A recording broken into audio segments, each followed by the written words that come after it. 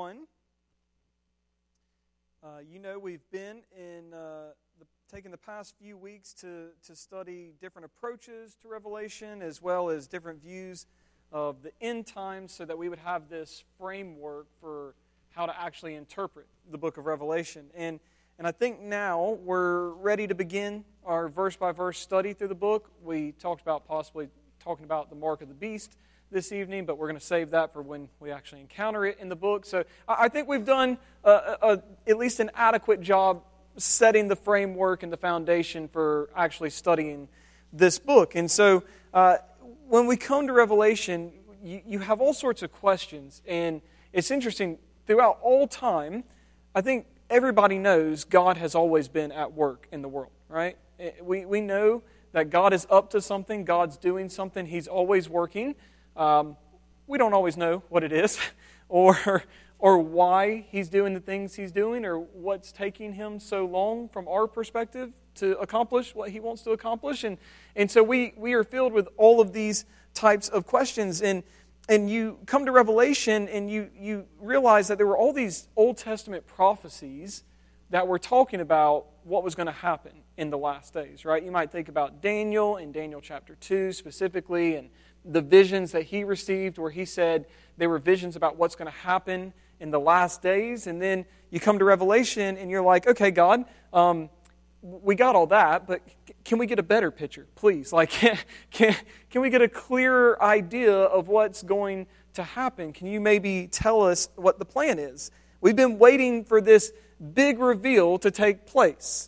And it kind of reminded me, I don't know, have y'all seen the show Fixer Upper? Anybody in here? Yeah, we got a couple people. Okay, right? So Anna and I, we used to watch that show a good bit when we have time, and we don't anymore, so we don't watch that show anymore. So, but when you did, what I always found interesting, right, is you have Chip and Joanna, and they would take couples to see these houses and stuff, typically like 3 houses, and they're in this buying process, and they have to decide on one house, but all of them have their problems, right? Like, there's not a house that's perfect.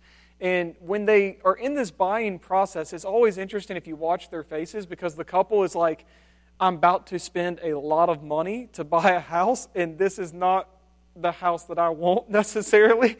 And they're walking through and they see all the problems with the house, right? They're like, okay, it's got foundation issues. This is going to have to be replaced. We're going to have to tear down this wall. Like, they look at the house and all they see are all the problems, and they're wondering, how are you going to do anything with this house, right? Like, this house should not be sold to anyone. I don't know how you're going to do something with this house, but I'm going to trust that you are going to do something. And then they get to the part of the show where Joanna sits down with them and she brings out her tablet, and what does she do? It's the big reveal, right? She shows them this virtual image of what she's going to do to the house.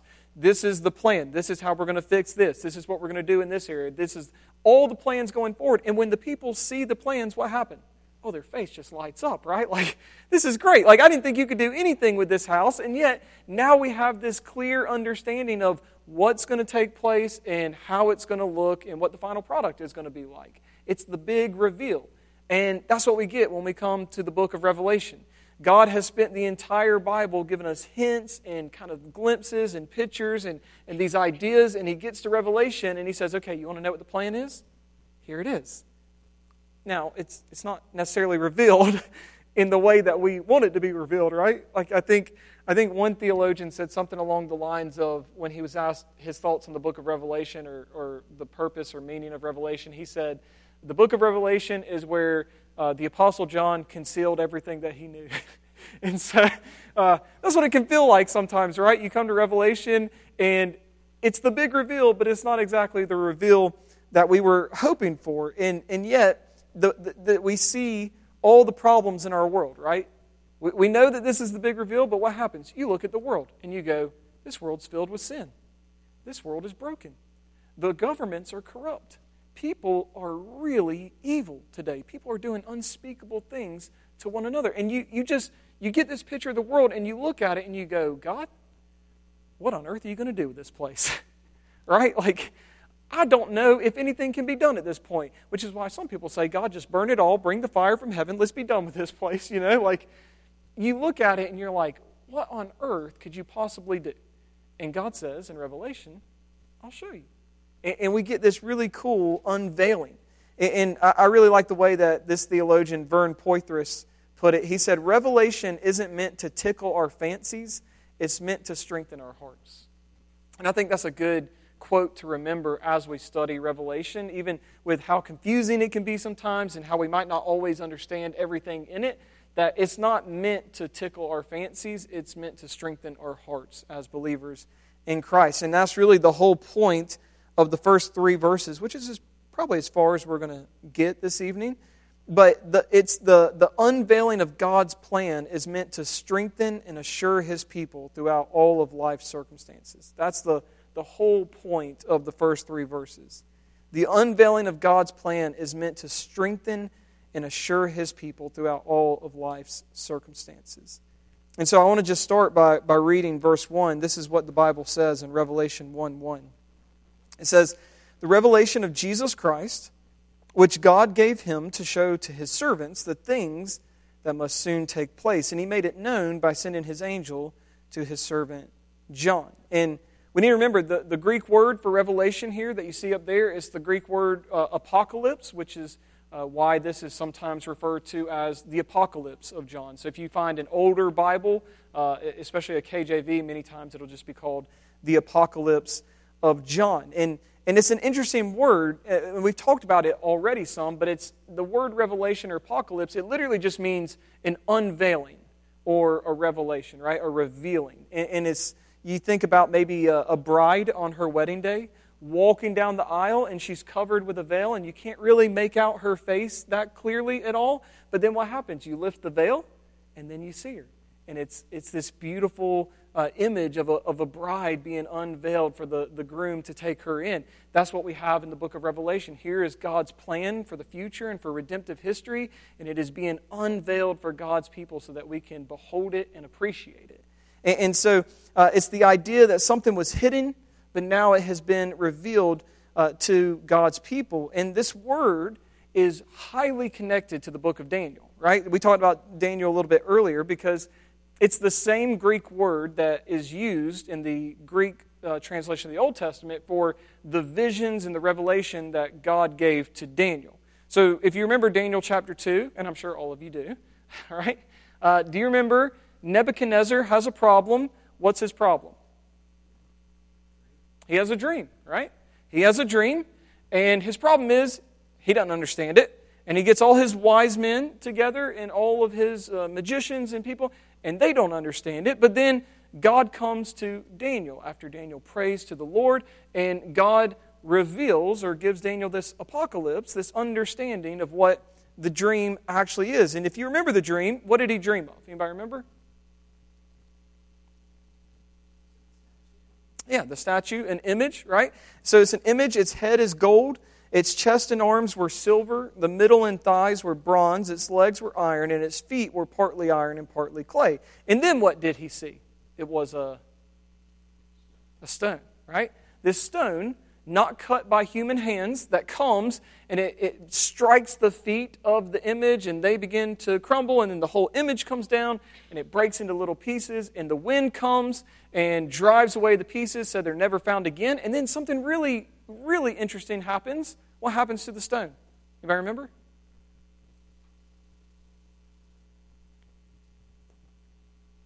That's my... Yeah, right, yeah. That's my interpretive dance of the stone became a mountain, and that mountain began to encompass the whole world, right? So that's what Nebuchadnezzar saw, and that's what Daniel saw. It sounds a lot like the visions you encounter in Revelation, right? It's stuff that on the surface, it doesn't make a lot of sense, because if you're thinking literally, you're like, okay, I've got to wait for this statue, and it's got to have all these different parts, and then a stone, and all this kind of stuff. And that's just not how Daniel interpreted it, right? Like, he comes along, and he doesn't give a literal interpretation. He literally says that this dream pertains to what must take place in the last days, in the end times. And he interprets the dream symbolically. He says that the different materials represent different kingdoms, and the stone actually represents the kingdom of God that's going to crush all other kingdoms and then grow to encompass the whole world. And that's a really cool interpretation. It's a really cool revelation that God gives to Daniel. And so revelation in apocalyptic writing refers to visions that are primarily communicated through pictures and symbols. Right? And it's interesting to think about, because when we're reading the majority of the Bible, we should be interpreting it literally, unless we come to something and we have to ask the question, is there a reason to interpret it symbolically? Right? That's how we would, if you're reading 1st or 2nd Kings, you're not going to interpret that symbolically, right? Like, very straightforward, very literal. And if there ever comes a time, you're like, okay, maybe this needs to be interpreted symbolically. Well, it's just the opposite when you come to Revelation. As you read Revelation, you should have preference towards a symbolic interpretation, unless there comes a time when you ask the question, is there a reason to interpret literally? So it's kind of this paradigm shift of how we interpret the Bible, and we should be interpreting it symbolically through these pictures, because that's how it's revealed, right?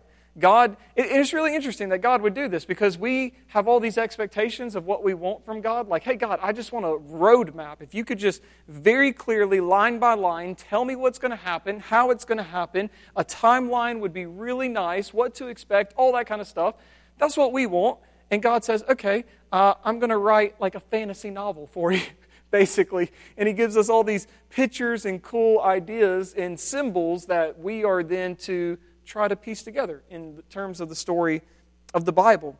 And it's something that really interesting here, where John is actually changing the Daniel quote. Did you notice that in verse 1? It's still on the screen.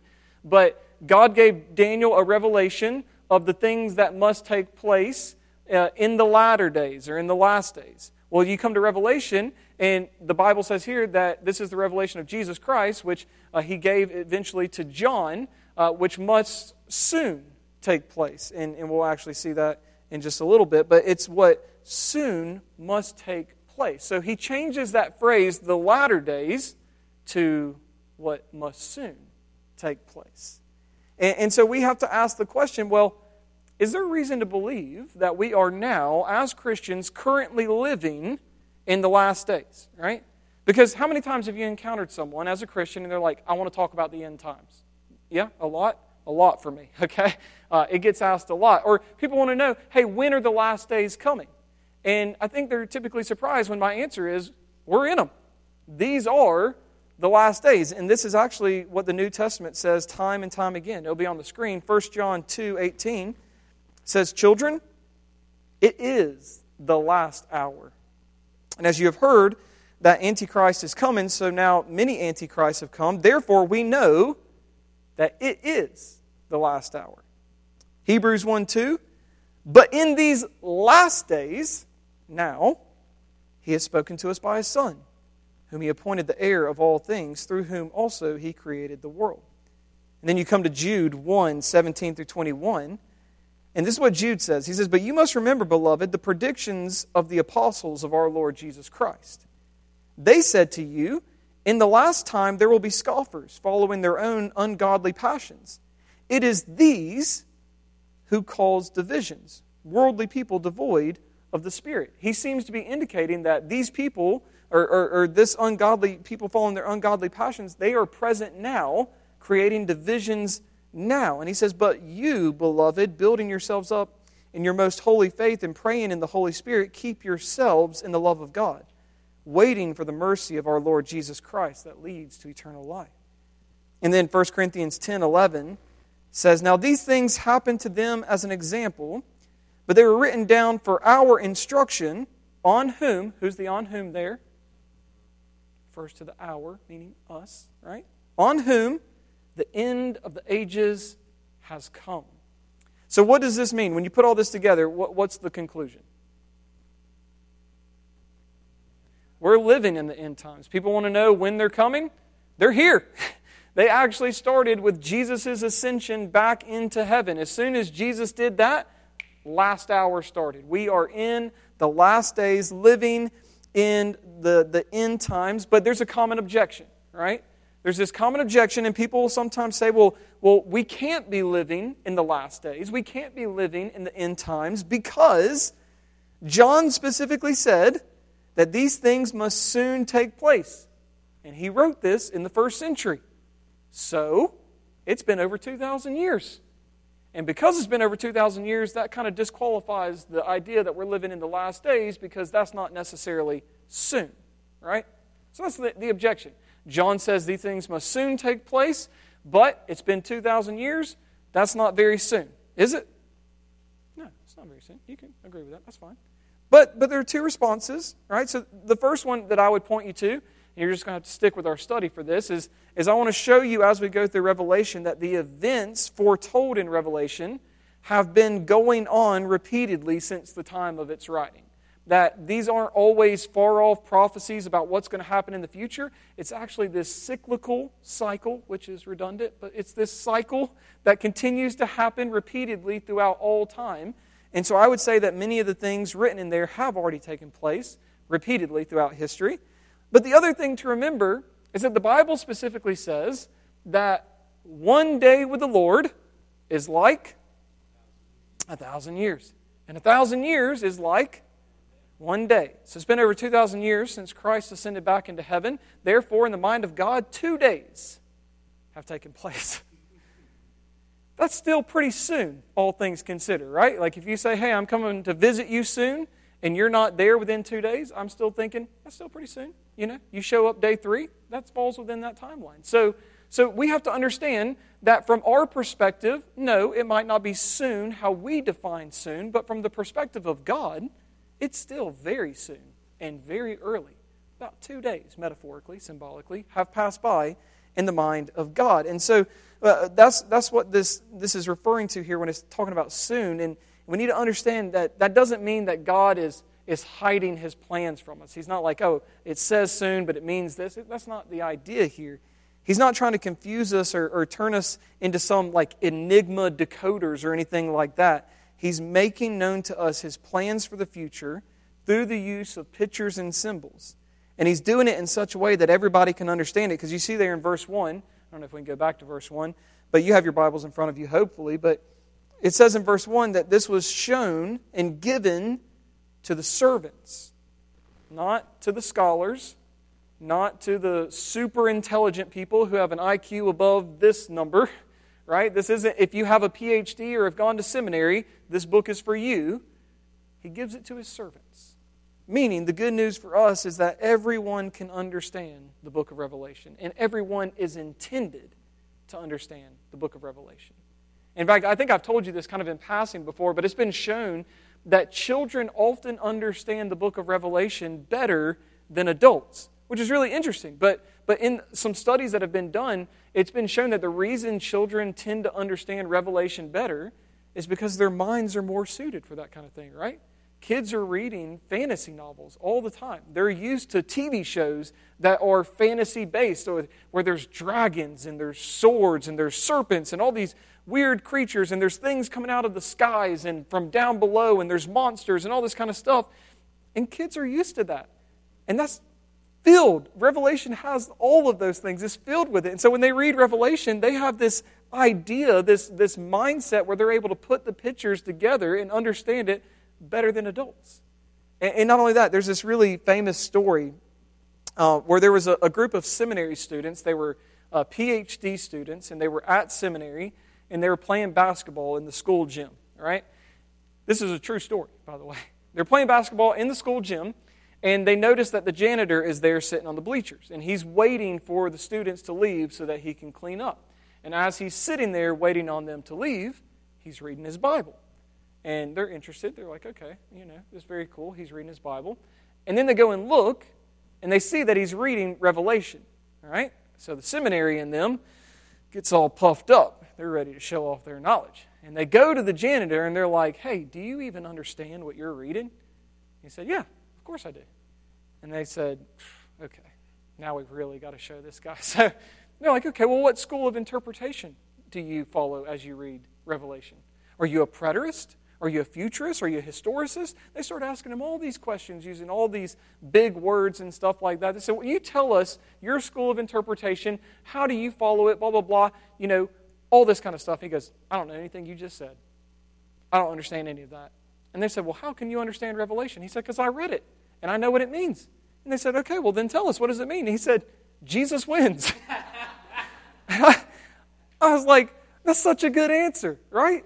That's such a good answer. And that's the whole point of the book, right? Like if you look on our website, our series is literally called Revelation, the Triumph of the Lamb. Jesus wins in the end. He will get the victory. God's kingdom will prevail. The gospel will go forward. All of God's plans will come to pass, and not a single one of them will fail.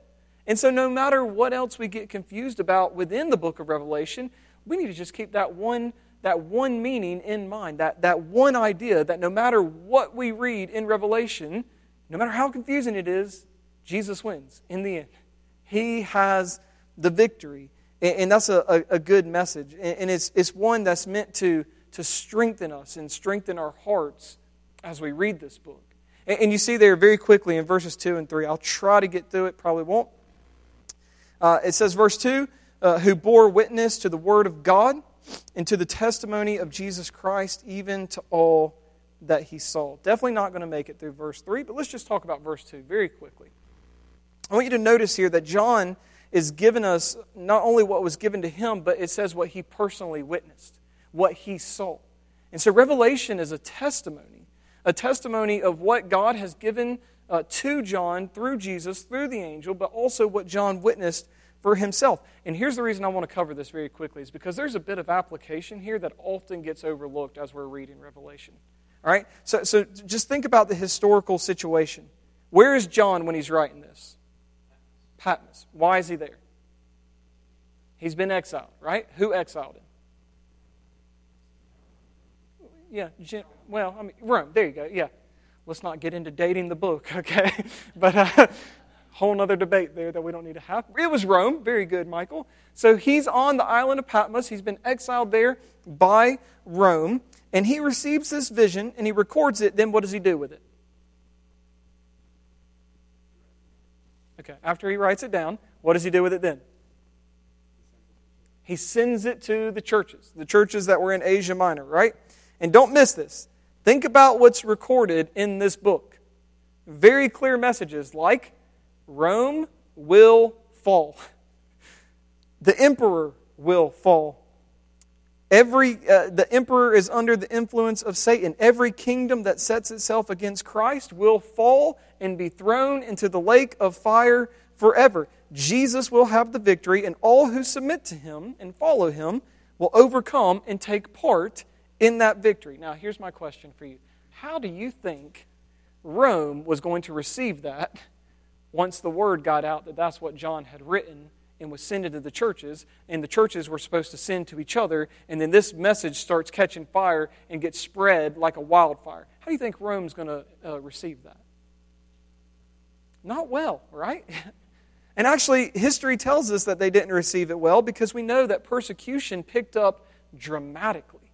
I mean, persecution started really picking up, and they were hunting Christians down like dogs, and they were killing them, they were torturing them. I mean, we don't know if it was Nero or someone else, but like we know for a fact that Nero used to take Christians, and he would put them on spikes, he would cover them in oil, and then he would light them on fire and let them serve as street lamps to light up the roads at night.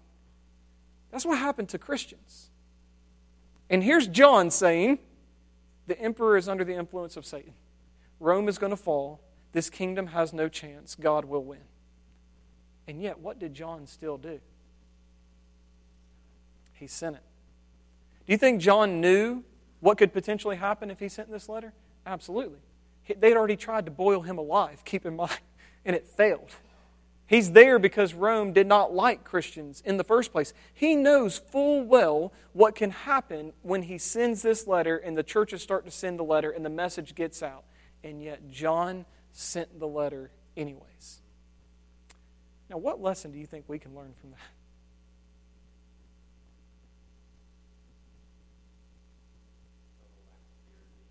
Okay, total lack of fear of the enemy. Anything else?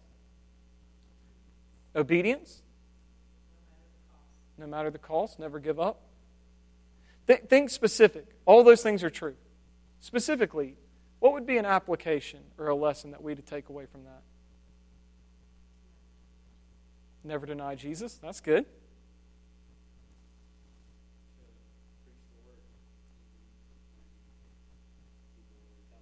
That's right. Preach the word even when people might retaliate. I mean, just think about what we've been talking about in gospel groups the past couple of weeks, and something you know. One of the main reasons that we don't share our testimony or the testimony of Jesus, the gospel message like we should, is why? Fear. Right? We're afraid. We're afraid of how people are going to react. We're afraid of what they might say to us, what they might do to us, how we might be mocked or scorned or rejected. We're afraid of all these hypotheticals that we come up with in our minds about what could potentially take place if we share the gospel.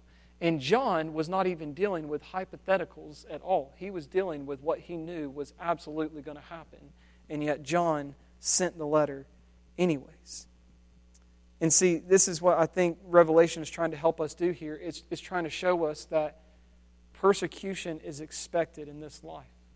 Suffering is expected in this life. Hardships, they are expected in this life. Rejection from the world, that's expected. Jesus said that. If they hated Him, of course they're going to hate us, right? Like, that's expected. And yet, the Bible is saying here that Jesus and His gospel are worth it.